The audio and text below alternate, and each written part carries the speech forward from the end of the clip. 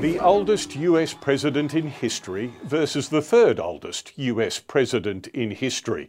Events this week are likely to lock in a Biden v Trump contest for November's US presidential elections. And yet it's becoming very clear American voters are worried about the age of their president.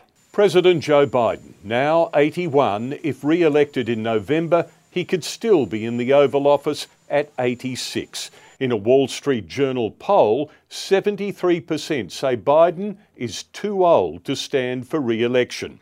A New York Times poll confirms it. There too, 73% believe he's just too old to be an effective president.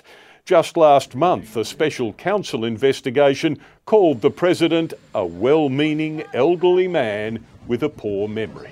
For any extraneous commentary, they don't know what they're talking about. It has no place in this report. Former President Donald Trump is 77.